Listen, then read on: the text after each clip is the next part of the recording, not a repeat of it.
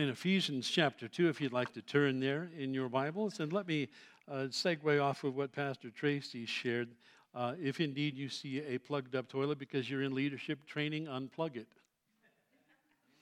Don't run down a pastor. We're going to do the same thing you do. You want to lay hands on something, lay hands on a toilet plunger and go take care of business. Amen? You say, well, nobody has empowered me to do that in this church. Heads up here. E Dominus vobiscum, eat your biscuits. Now you can plunge any toilet in this building as often as the need arises. You're in leadership. Amen? All right. In Ephesians chapter 2, I love this book.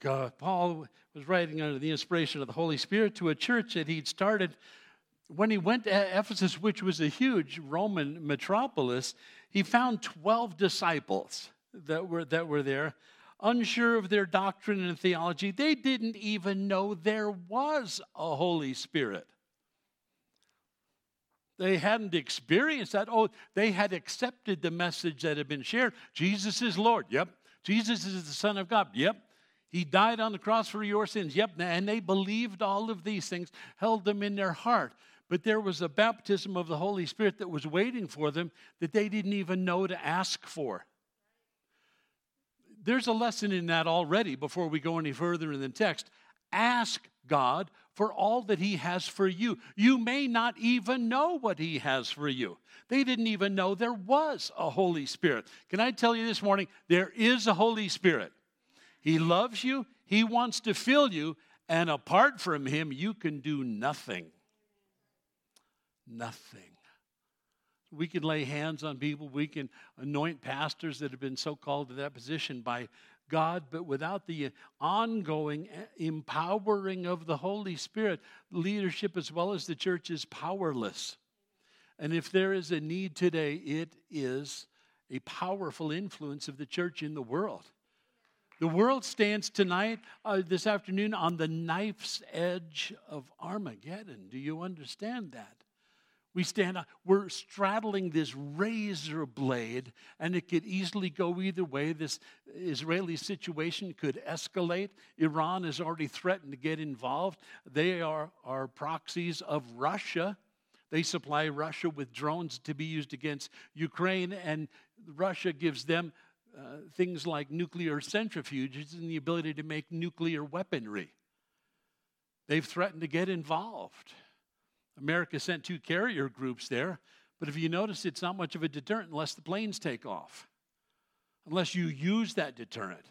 You know, I'm a big fan of the old President Teddy Roosevelt. Walk softly, carry a big stick. I pray for our president, pray for our leadership of our nation, that they would make right decisions to protect the innocents and to continue to pray for the nation of Israel and back them as they are the people of God's choosing. God has a rather strategic, long-range goal in mind with the way that He uses His people and global events and political situations such as we see today. He's in the long game. He sees into eternity. He sees far beyond today's headlines. We can be obsessed with those things. We can let those things worry us or grieve us. Or you can take a step back and say, you know what? My God created this universe. He's got it under control. There is no nation, there is no people that He doesn't have His hand upon, leading and guiding. Everything is going to wind down exactly as it says in Scriptures, which means that you should, these last days, be a good student of God's Word. God is not done with Israel. I can tell you this. They will persevere in this conflict. God is not done with Israel. How do I know that? The Word of God. What you see is after the church is removed from this earth, God is going to move Israel back to the front burner, and they're going to do some amazing things for the 7 years that the Antichrist reigns over this fallen world, and God's going to use them in remarkable ways. Revelation 7 describes 144,000 Billy Graham kind of individuals. They're going to evangelize the world. Can you imagine? They're going to be so spirit-filled. They're going to be so on fire. They're going to go all around the world, not just in Israel and not just in the Middle East telling people about Jesus Christ. They're going to go as far as there is globe to be covered. People need to know about Jesus Christ. Let's not wait until the 144,000 do their job. Let's do ours in the meantime. Tell people about Jesus. When you get your cup of coffee over there, Dutch Brothers, ask them, is there something I could pray for you about? I mean, they're always doing silly stuff like, well, what's your favorite animal at the zoo? Is that on the top 10 list of your priorities in his life? Oh, okay. Then we can help them come back to something maybe a little more substantial and say, something we can pray for you about? How do you feel about what's going on in the Middle East? Do you know Jesus Christ, the Prince of Peace? Only he can bring peace to the human heart. We have an opportunity everywhere we go to share the love of Jesus Christ. And when we're not opening our mouths, can't we be praying? Do they need the Lord? Do they need God to reveal himself to them? Of course he does. It's not just the Ephesian believers that needed a touch from God. It is all of those that have stood upon their shoulders from the moment Paul established this church to the present second. We are the church. You know that?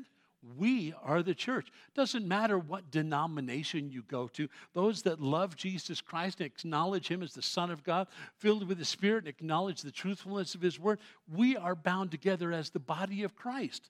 We are the church, and we've got to think as long-term and strategic as God does and see beyond the four walls of the building in which we worship.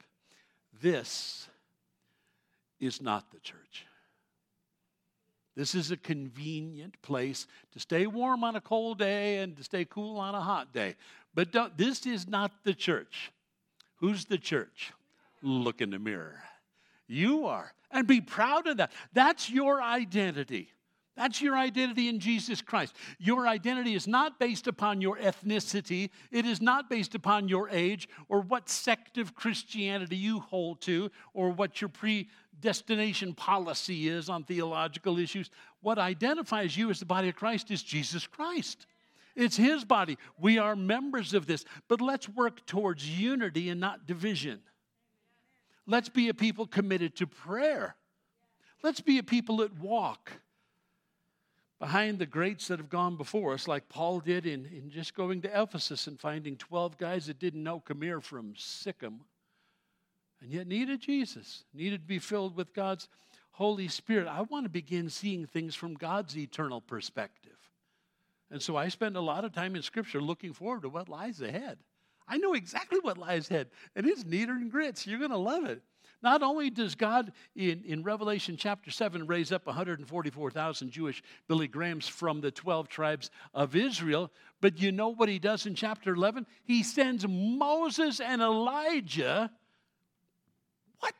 He sends Moses and Elijah, representing the law and the prophets, to once again speak the message of God's plan for mankind. And they'll shout it from the rooftops. And for 3.5 years, they're going to be the most powerful voice there is on earth. And in this age of satellite TV and CNN, everything they say is going to be broadcast around the world. Isn't that awesome? Come, Lord Jesus. He is going to use the Jewish people. Again, if you doubt that, feel free to read Romans 9 through chapter 11 at any time. We do not replace Israel. We are privileged to be partnering together with them. We were a wild olive shoot that was grafted into all of the promises that God gave the patriarchs as far back as Abraham. That's why there's value in reading your Old Testament. What do you know about Abraham? What do you know about God's promises given to Abraham? Because we partake of those promises. Any promises he made to Jacob or Isaac or Jacob's descendants? Do you know about these things? Are you reading about these things? Are you knowledgeable about this? I know there is a tendency for you and I to only study the New Testament. This is the New Testament. In other words, if all you read is the New Testament, you ignore over 3/4 of the Word of God. Why would you do that? How much of this is the Word of God? Say it again. How much? All of it. All of it is suitable for correction, reproof, training in righteousness. All of it. So be a student of God's Word these last days. Study it. You say, well, I don't understand it at all. Get a study Bible. It helps. The footnotes aren't inspired, but sometimes are helpful to give us a little insight as to the history or the geography or things like that. So feel free to jump in with both feet these last days. In chapter 1, Paul had outlined our identity in Christ. It is glorious who we are in Christ, what we've been given. And then in chapter 2, he points out we used to be dead in our sins, but God met us in that place, delivered us from our sins the moment we repented of them and accepted Jesus Christ as Lord and Savior. Pastor Tracy did a fine job this morning of walking us through what is the gospel, what is the good news. It's this: God loves you. God loves you. He's got a plan for your life. But our sins have made a mess of things. What does God want us to do? Confess our sins, repent of them, an old word that simply means do an about face. You were headed this way, away from God and towards sin. Do an about face and move towards God and away from your sins. Ask Him to fill you with His Holy Spirit and then begin this wonderful journey called Christianity. You need brothers and sisters to help you in that. Older Christians to bounce questions off of, to help disciple you and pray with you and encourage you. But that's who you are. There's work to be done these last days. And you know what? There's not enough Pastor Dwayne's or Pastor Tracy's or Pastor Jim's or John Mark to go around. We need your help. So in our time of greeting in the church, feel free when you grab somebody's hand to say, "How you doing?" Stick around long enough to look in their eyes. Because what comes out of their mouth may not be what's in their hearts. "Oh, I'm fine." Your eyes don't look like you're fine. What can I pray for you about? If there's ever a time for the church to get real, it's today. Not when they start lobbing nukes from Iran and Russia and China. Today is the day of salvation. If the church can't stand strong and united today, when will we? What are we waiting for? So I really encourage you to be audacious for Jesus Christ these last days. Audacious. Be bold. Don't cower down. That's what the enemy wants to do. He deals in fear. Well, maybe somebody's going to think I'm silly because I can't pray, like so-and-so in the church. I don't pray in the King's English like the really righteous people do, Let all of that go. Trust God. And just pray in the simplest of terms for each other. Love on each other. Care. Care. That's all I'm asking you to do. If I was in trouble, if I was in the hospital, is there anybody in this room that would refuse to pray for me? Why shouldn't we be doing that for each other then? Day in, day out, don't wait till they wind up in the hospital. People have needs. Every one of you, every one of us in this room has a need, whether we acknowledge it or not. We're a needy people. We have a God who meets those needs. But He uses the prayers of His people to effectively bring all of this to the attention of heaven above. It's not that God doesn't know, He wants to hear it from our lips. You say, why pray when an omniscient God knows everything? Pray because He commanded us to pray. Let's start with that. You don't have to figure it out past that. He said pray.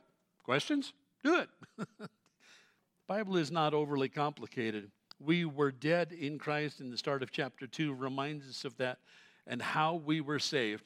You weren't saved by church attendance. You weren't saved by buying your way into the kingdom of God. You weren't saved by a church, a denomination, a pope, a Catholic bishop. You weren't saved by any of those things. You were saved by the blood of the Lord Jesus Christ, God's only begotten Son. His Son's name was not Muhammad. God's only begotten Son, His name was not Buddha. There are many that follow those false teachers. But you and I know that God sent His only begotten Son, whose name is what? Jesus. There is no other name under heaven by which men must be saved. No other name. You can't be saved by Buddha. You can't be saved by Muhammad. So many people in this world are deceived by the prince of the power of the air. He deals in propaganda and hate and division. And you've seen it all on your TV in the last week, haven't you? You wonder, how'd the world ever get this way? We got away from God. We just got away from God. The answer? Let's get back to God. Let's get back to God. People need the Lord. People need the Lord. I want to start there in verse 11 as we finish out chapter 2 this morning. I will be brief, but then I'm a pastor. We don't know how to be very brief. But I'm not interested in overwhelming you so much as I am that you tune in to what God has to say to you personally this morning. I'm not here to tickle your ears. I'm not good at that. I'm really not. But I want God to give you ears that will hear what the Spirit would say to the church this morning. You want to hear from God? Let me see your hands. Want to hear from God? Rest of you, what are you doing here? This is where we hear from God. This is where we come to hear from God. Verse 11 of chapter 2, the book of Ephesians. Therefore, remember, church, remember. Circle that word. Remember who loves you. Remember who shed his blood to save your soul. Remember him who has called you to your station in life. The people that you know, witness, and minister to. Remember. Remember, too, what you and I have been delivered from. Our reconciliation to God's really the basis of our being reconciled to each other. We have received grace. We extend grace to others. That's the church.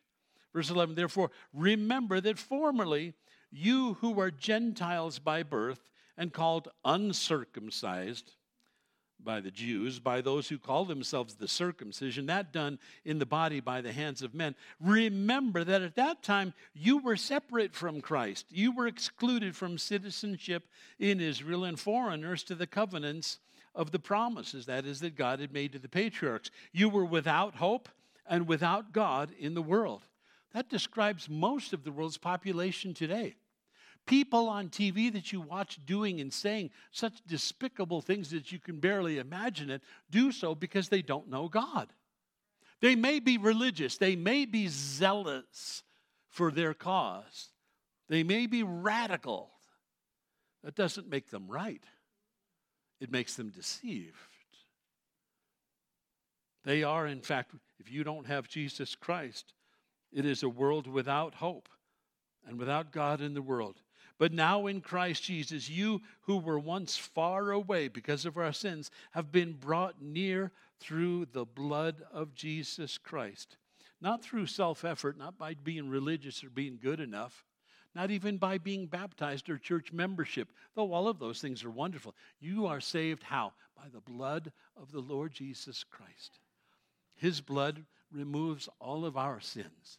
And without that faith in Jesus Christ, none of us can be saved.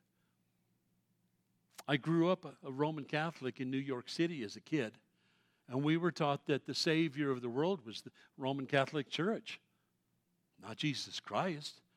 We had statues all over the place. We had saints all over the place. We did things that as a kid I didn't understand. I couldn't spell the word genuflect. I barely knew what it meant. And as soon as they wanted me to do that, I was down and everybody else was standing up.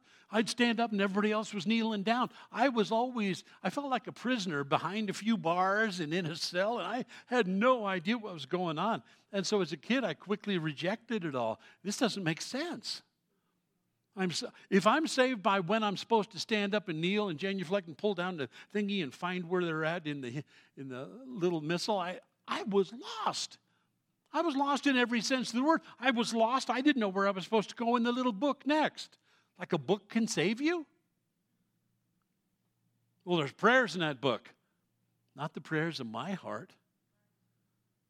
Maybe they were the prayers of someone else's. It's a good model prayer, perhaps, on many occasions. But the Roman Catholic Church, the Baptist Church, Calvary Chapel Eastside cannot save you. No church, no man, no denomination, but Jesus Christ. So all of your faith, trust, hope, and confidence has to be not just in the historical Son of God, but the Son of God who is present when his people gather in his name. Jesus is in this place, man. He said, where two or more gathered in my name, I'm right there. Let him search your heart. Let him look into the nooks and crannies of the areas of your heart that you've hidden from him out of embarrassment. You know that what you've done is wrong. You know that a persistent path away from him is not his plan for your life. And yet, we hesitate in turning to him, like giving up our sin that kills us, that destroys us, and turning in faith to the living God is what we're living for. That's what we used to do when we were separated from Christ. But at some point in time, God got a hold of your heart if you're a Christian. Maybe you reached the same point I did when I was only 19, where I thought, I've tried everything I can think of. And I feel such an ache of emptiness inside. And I sat in this little 10-foot by 40-foot mobile home, and I remember crying out to God, talking to the ceiling. I felt stupid doing it. But I said, God, if there's a God in heaven, if Jesus Christ is your son, would you come into my heart and life and save me from my sins? Because I'm right here, right now. I don't know why I can't just pull the plug. I have no hope. I have nothing to live for. I've tried everything and nothing has satisfied. I've got this great big gaping hole in my life that seems to get bigger with every passing day. And I've tried stuffing it with everything I can think of under the sun. And I find no meaning, no purpose, no guidance, no direction, no peace, no forgiveness. The world is looking in all the wrong places. But all human beings have that void, that God-shaped void within that only God can fill. And there is no other way to God except through faith in Jesus Christ. Do you know him? Do you acknowledge him as the Son of God? He loves you so much. He's got a plan for your lives that will only be accomplished to the extent that you are abiding in him these last days. That means abiding in his will. That means abiding in prayer, abiding in his word. We were separated from Christ. Gentiles, as it points out in verse 11, that's who you and I are. That simply means non-Jews. No, we weren't racially Jews. We were Gentiles. We were mocked and made fun of by the Orthodox Jewish community because we were referred to as the uncircumcised, like we're dirty and unclean. Went to Israel a number of years ago, and while most of the Israelis were just as friendly and genuine as you could possibly imagine, every once in a while a guy would come at you with a funny hat on and big curly locks in front of his ears, and as I was walking along the side, he'd go out into the street to walk around me and go, goyim, goyim, goyim.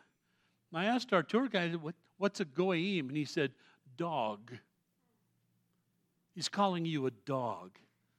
You're the uncircumcised. You're not the elite. You're not the Jews. You're not the Orthodox community. I mean, you cut your hair in front of your ears. Massive sinner that you are. So it was a term of derision. We still hear that kind of talk today. Whether it's anti-Semitism, oh, you're a Jew, one of those despised people. And the entire Arab world just despises Jews for no other reason than the fact that they are Jews. Hitler made the same excuse to exterminate them. 6 million Jews? What did they do against Hitler? Nothing.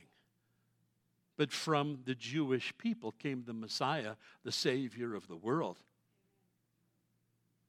And there was demonic forces at work back at the beginning of World War II, as there are today.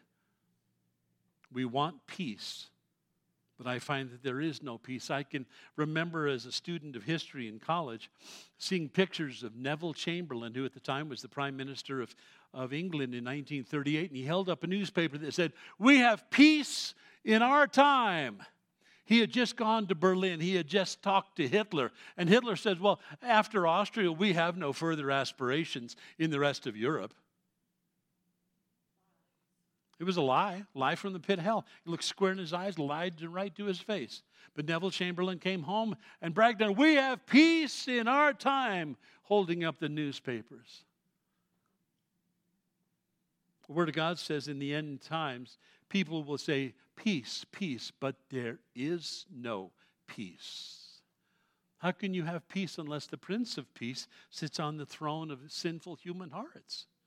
You can't have peace. The world longs for it, but looks in all the wrong places for it. It won't be found in United Nations membership. You will find no protection in United Nations membership. If they are relying on America, we have been a staunch ally for many years. Isn't that a bit like the Jews leaning on their faith and trust in Egypt in the Old Testament? A splintered reed which can pierce the hand? God allows us to go to trials for the same reason He's allowing them to go through trials, to turn them back to Himself. Your trials are not meant to make you mad at God. Why are you doing this to me? Your trials are meant to turn you to God, who has all of the answers to your situation. He loves you. He wants you to turn to Him.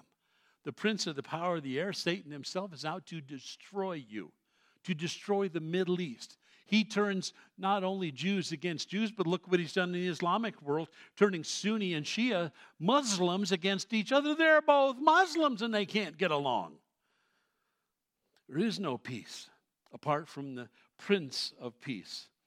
Our global situation today is because we have wandered far and wide away from God, His Word, and His Son. Pray for the peace of Jerusalem. Pray that this would be a time of nationwide repentance, not only in our own nation, but in Israel and throughout the world. God, I believe, He is doing a shaking. And it's like King Ahaz was told in the Old Testament by the prophet, if you don't stand firm in your faith, you will not stand at all. He was speaking to a king whose nation was being invaded.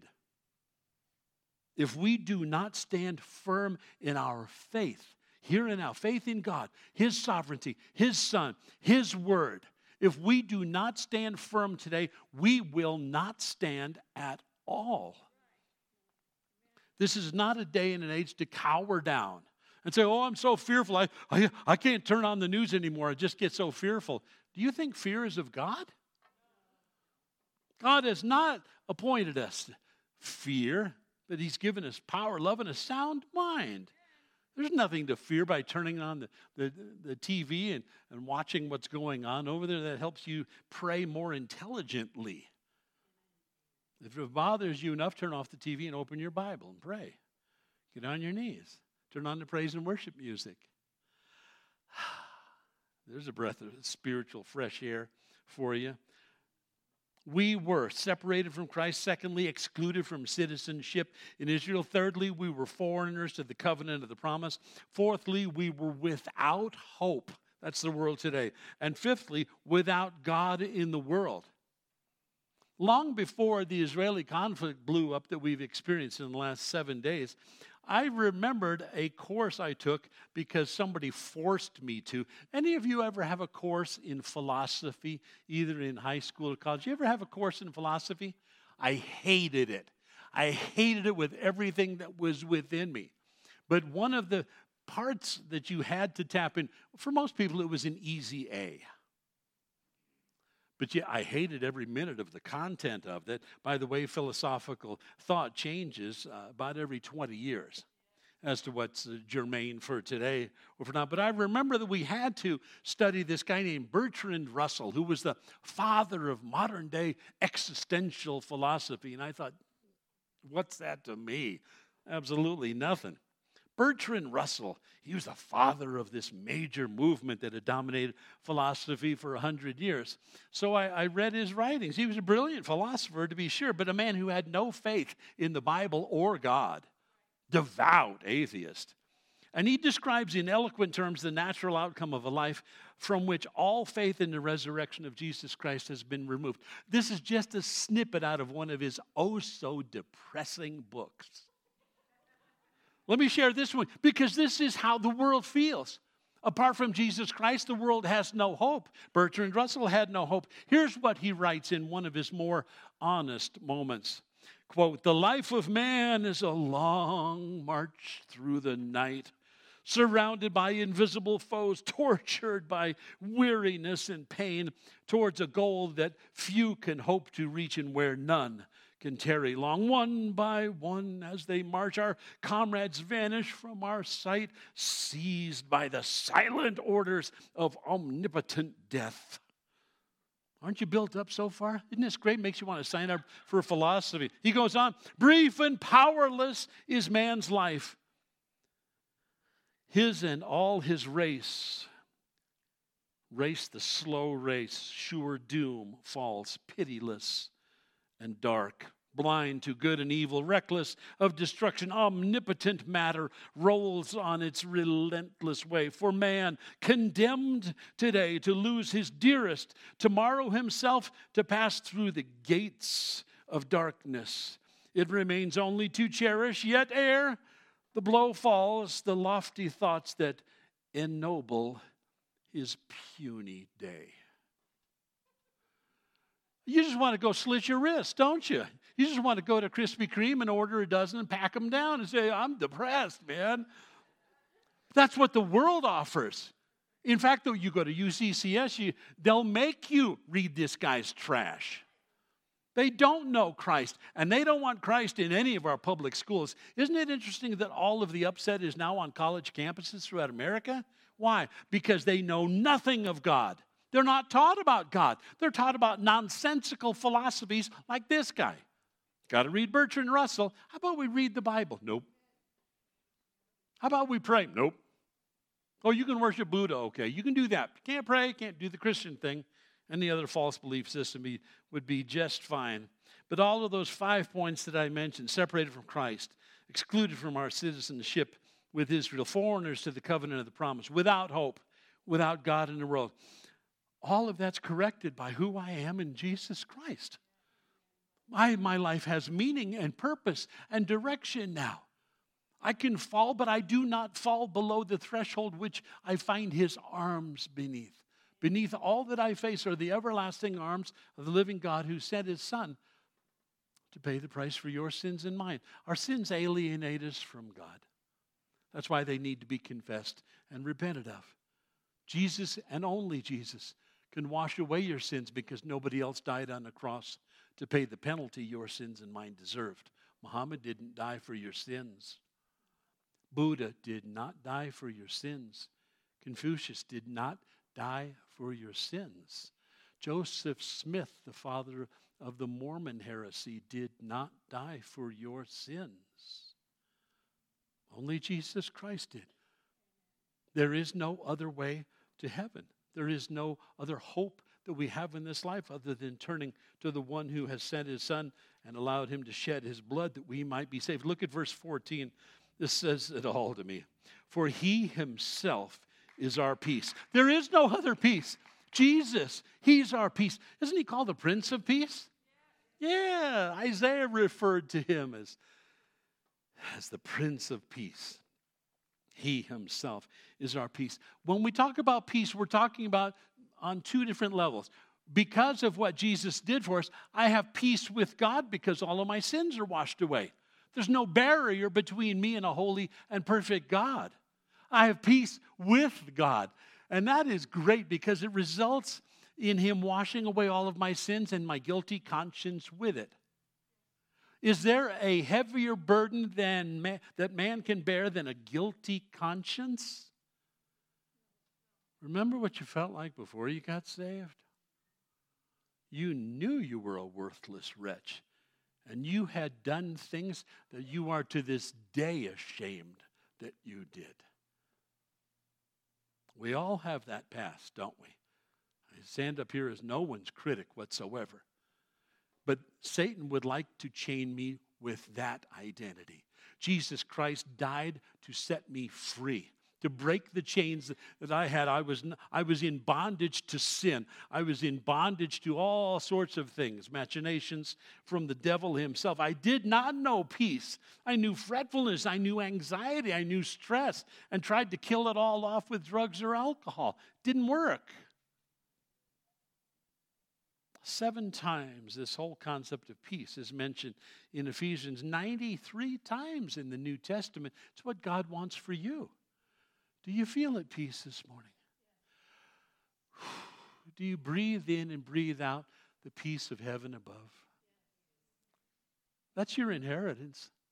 That's what Christ died to give you. Peace with God, but then also, secondly, the peace of God that transcends all understanding. If you are saved this morning, if you've accepted Jesus Christ as your personal Lord and Savior, you have peace with God, but you may not be walking in the peace of God that transcends all understanding. Because we have peace with God, we should be experiencing peace down here because we're trusting God with it all. Every burden that Satan puts in our backpack, we take out and we hand to God. And so I'm walking in peace. Philippians talks about walking in the peace that passes all understanding. In Philippians 4, verses 4 through 7, rejoice in the Lord always, Paul says. He writes this from jail. He writes this from jail. I mean, if anybody had a reasonable reason to feel sorry for himself, he's sitting in jail unjustly accused. And he writes from his cell, rejoice in the Lord always. I say it again, rejoice. Let your gentleness be evident to all, for the Lord is near. Paul in that jail cell said, man, God is right here. I feel his presence. I'm not despairing. I'm not despondent. I'm not discouraged. He fills my heart. And because he does and he's in control, I feel his peace on the outside as well as the inside. That's what he wants for you. But some of us walk in doubt. Some of us walk in despair. Some of us moan and grumble and complain to God constantly about how tired we are of the situations that he has allowed in our lives.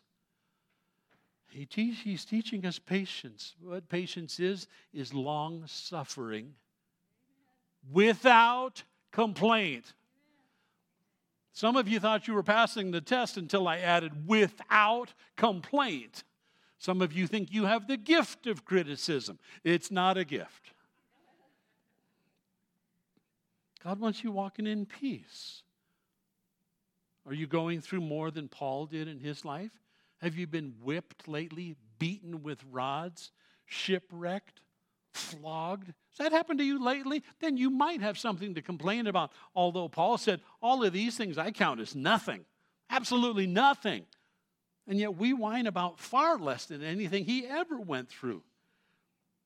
Christ died to make us one. Verse 14, he himself is our peace, who has made the two, Jews and Gentiles, non-Jews and Jews, one.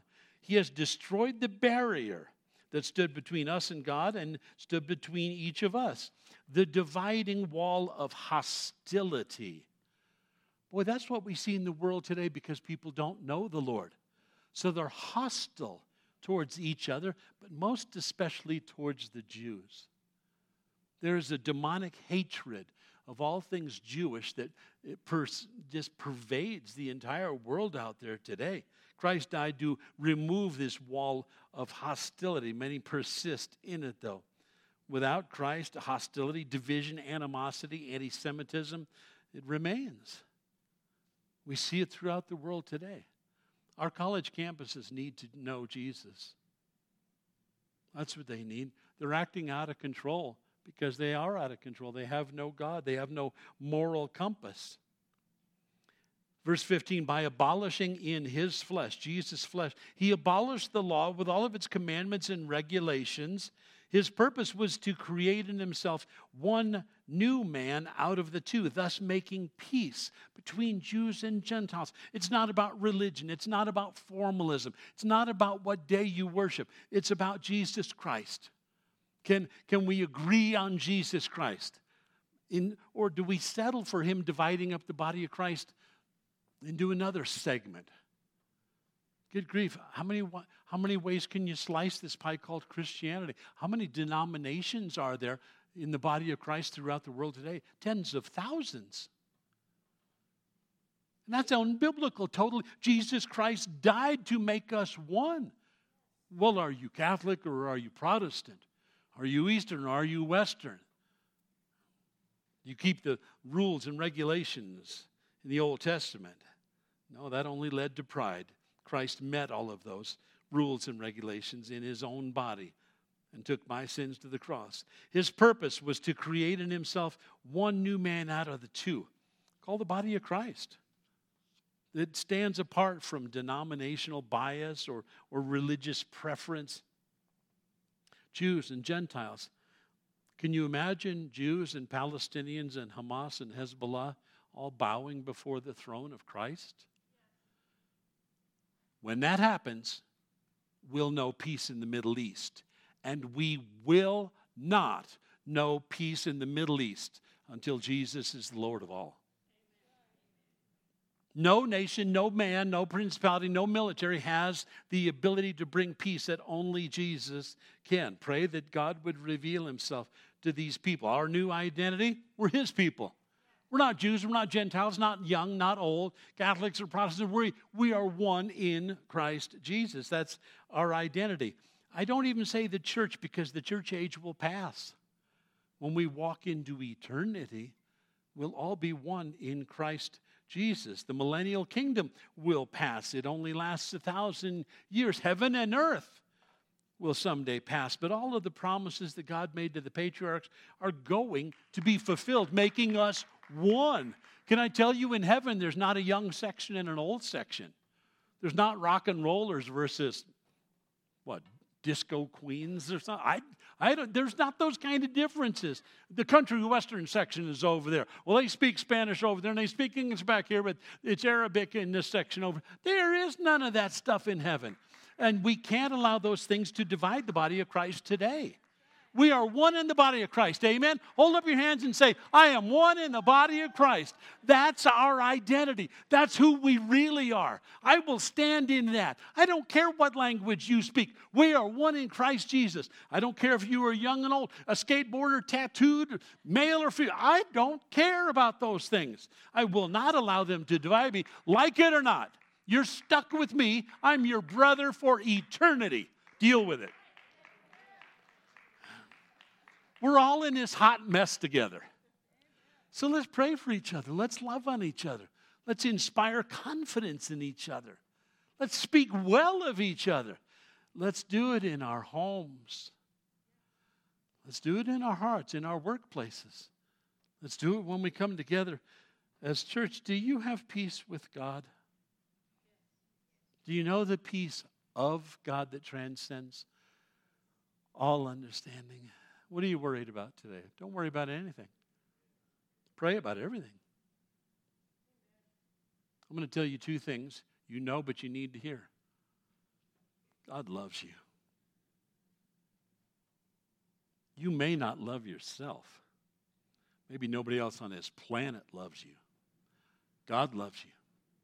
And secondly, know that he has everything under control. I think those are the only two things you need to successfully navigate life. He loves me. He's got this. So I don't worry about anything. Pray about everything. Pray about everything for sure. But beware those who promise peace without Christ. 1 Thessalonians 5:3, when people in the last days are saying peace and safety, destruction will come upon them suddenly as labor pains upon a pregnant woman, and they will not escape. Peace, peace. It only comes through the cross of Jesus Christ. Verse 17, he came and he preached peace to you who were far away, us Gentiles, and peace to those Jews who were near. Verse 18, for through him we both now have access to the Father by one Spirit. There is nothing that keeps you from communicating with God, nothing. Tell him everything. Walk in humility. Walk in constant repentance and contrition. Walk close to him. Don't be prideful or arrogant or boastful. Let him who boasts boast in the Lord. There should not ever be any hostility within the body of Christ. Context here is between believers. And it says, as much as possible with you, live at peace with all men. Paul would write the church at Rome. God has called us to live in peace. Paul would write the Corinthian believers. Be of one mind, he would write in his second letter to the church at Corinth. Be of one mind, live in peace with each other. Don't argue, don't wrangle. Let's just be the servant of all. Because it's not about you, it's not about getting your way. Isn't the fruit of the Holy Spirit love and joy and peace and patience? You can show the world how much fruit you have when people are in your face, when people are contentious, when things are not going the way you planned. If you have peace, then that's a testimony to the whole world. If I am not at peace with others, especially Christians, you have to ask yourself the question, am I at peace with God? Or am I mad at him? Am I angry with him? Things are not turning out the way I planned. I'm praying and you're doing what? Nothing. Oh, he's doing something all the time. You just don't like it. Because it doesn't cater to your flesh. He didn't care about your flesh. He cares about your spirit. He wants to make you mature in him. Cling to him. Are people at peace with God? We can't have peace if we're in disobedience to his word. Verse 19, consequently, you are no longer foreigners and aliens, but fellow citizens with God's people and members of God's household. We're family. We're family together, built on the foundation of the apostles and prophets with Christ Jesus himself as the chief cornerstone. Someday, every knee will bow. Every tongue confess that Jesus Christ is Lord to the glory of God the Father. Whether they like it or not, whether they've accepted it or not, they will have to acknowledge that someday because it is, in fact, true. They may not know him. They have perhaps rejected him, but someday, every knee. I'd like to see that day when Satan has to bow his knee and say, Jesus Christ is Lord.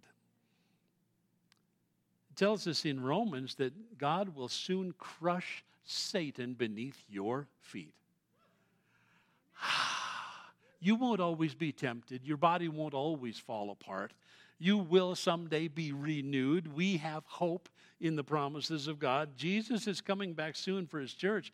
And if things get any warmer over in the Middle East, it might be before you go to bed tonight. You ready? I'm ready. I am eager, willing, waiting, praying for it. Praying for it. Come, Lord Jesus.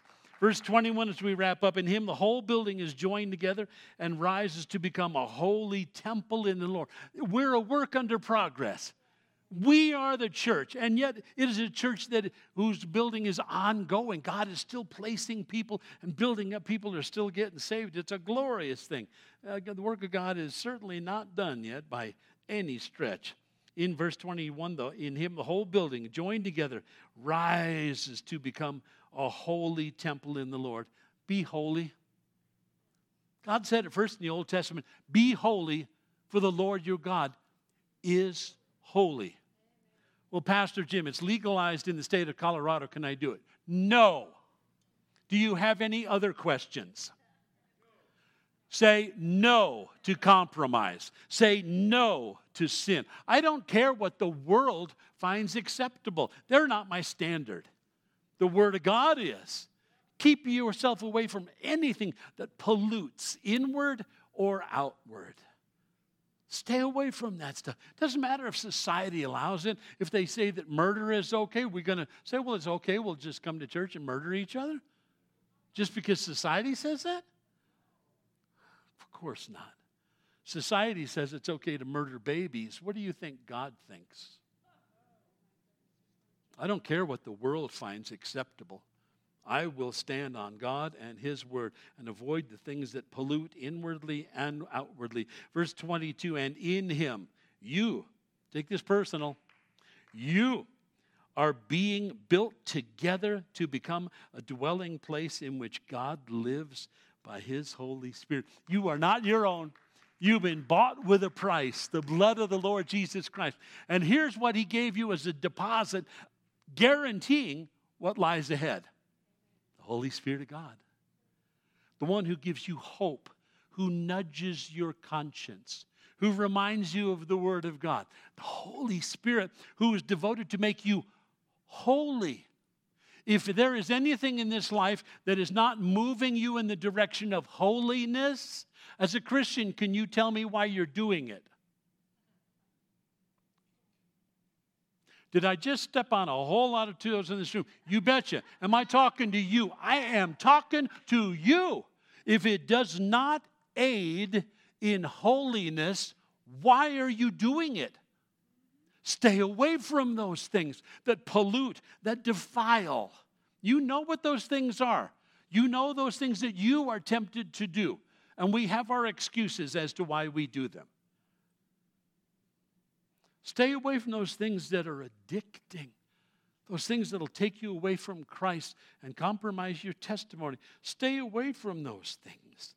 Peter puts it in 1 Peter 2:4, as for you, as you come to him, the living stone, rejected by men, but chosen by God and precious to him, you also, like living stones, are being built into a spiritual house to be a holy priesthood. You mean it's not just Dwayne? You mean I'm a pastor? I'm a pastoress, if that's a word? Yeah. Yeah, we're all in this thing together. He has called all of us to be a holy priesthood, offering spiritual sacrifices acceptable to God through Jesus Christ. You are a chosen people. You are a royal priesthood, a holy nation, a people belonging to God, that you may declare the praises of him who called you out of darkness into his wonderful light. And that's all I've said. Walk in the light. If there is any darkness in something you're allowing in your life this morning, walk away from the darkness. Keep your eyes on the light and keep moving towards it. Once you were not a people, but now you are the people of God, since you once had not received mercy, but now you have received mercy. That's the motivation to holy living. He's called me to it. It's a process, this unity thing as we're growing in Christ. It's a process that God is doing in each one of us. We're not there yet. But if love covers a multitude of sins, practice that. Don't be offended. Are you easily offended? Don't be. The world is out to offend you. Let's not go out of our way to offend each other in the body of Christ. But if you're easily offended, check your spirit. There's something wrong. Well, that person just pushes my buttons in church. What makes you think you have the right to have buttons? Don't blame the other person. God's just using them to show you that you're derelict in your walk. You got buttons? That's not God's will for you. Love covers a multitude of sins. Be gracious, be loving, be kind, be gentle. God's purpose, ultimately, he is going to bring everything in the universe under the headship of his Son. That's what he had told us back in chapter 1. It starts with the reconciliation of people to himself. Be reconciled to God. Be reconciled to God. If you don't know Jesus Christ, the living Son of God, he rose from the dead, remember. He's alive. Give your heart to him. Give your heart to him. Give him your life. Ask him to forgive you your sins and be your Lord and Savior, and he will. Be reconciled to God. And then be reconciled to each other. You may be thinking, well, I've slandered somebody in this church and I need to repent and apologize to them. You make sure you do that before you go home this morning. If you have sinned against each other, maybe you need to go home and apologize to a spouse or a child or a coworker tomorrow morning when you get there. We should be walking in holiness and purity by the power of God's Holy Spirit. So draw close to Christ. Draw close to God, and he will draw close to you, is the promise of Scripture. But if you're not forsaking your sin and just following the ways of the world, you condemn, listen carefully, you condemn yourself. You condemn yourself. And God will honor whatever decision you make this morning, good or bad. It's on you now. It's on you now. I've done my part. God saved us by the blood of his Son. He's reconciled us to himself and to each other. But Satan is still out there to divide and conquer. But only we can allow him to do that by refusing to be reconciled to each other, by refusing to pursue peace with God and of God, by refusing to humble ourselves, to be obedient to Scripture. Humble yourself in the sight of the Lord and he'll lift you up.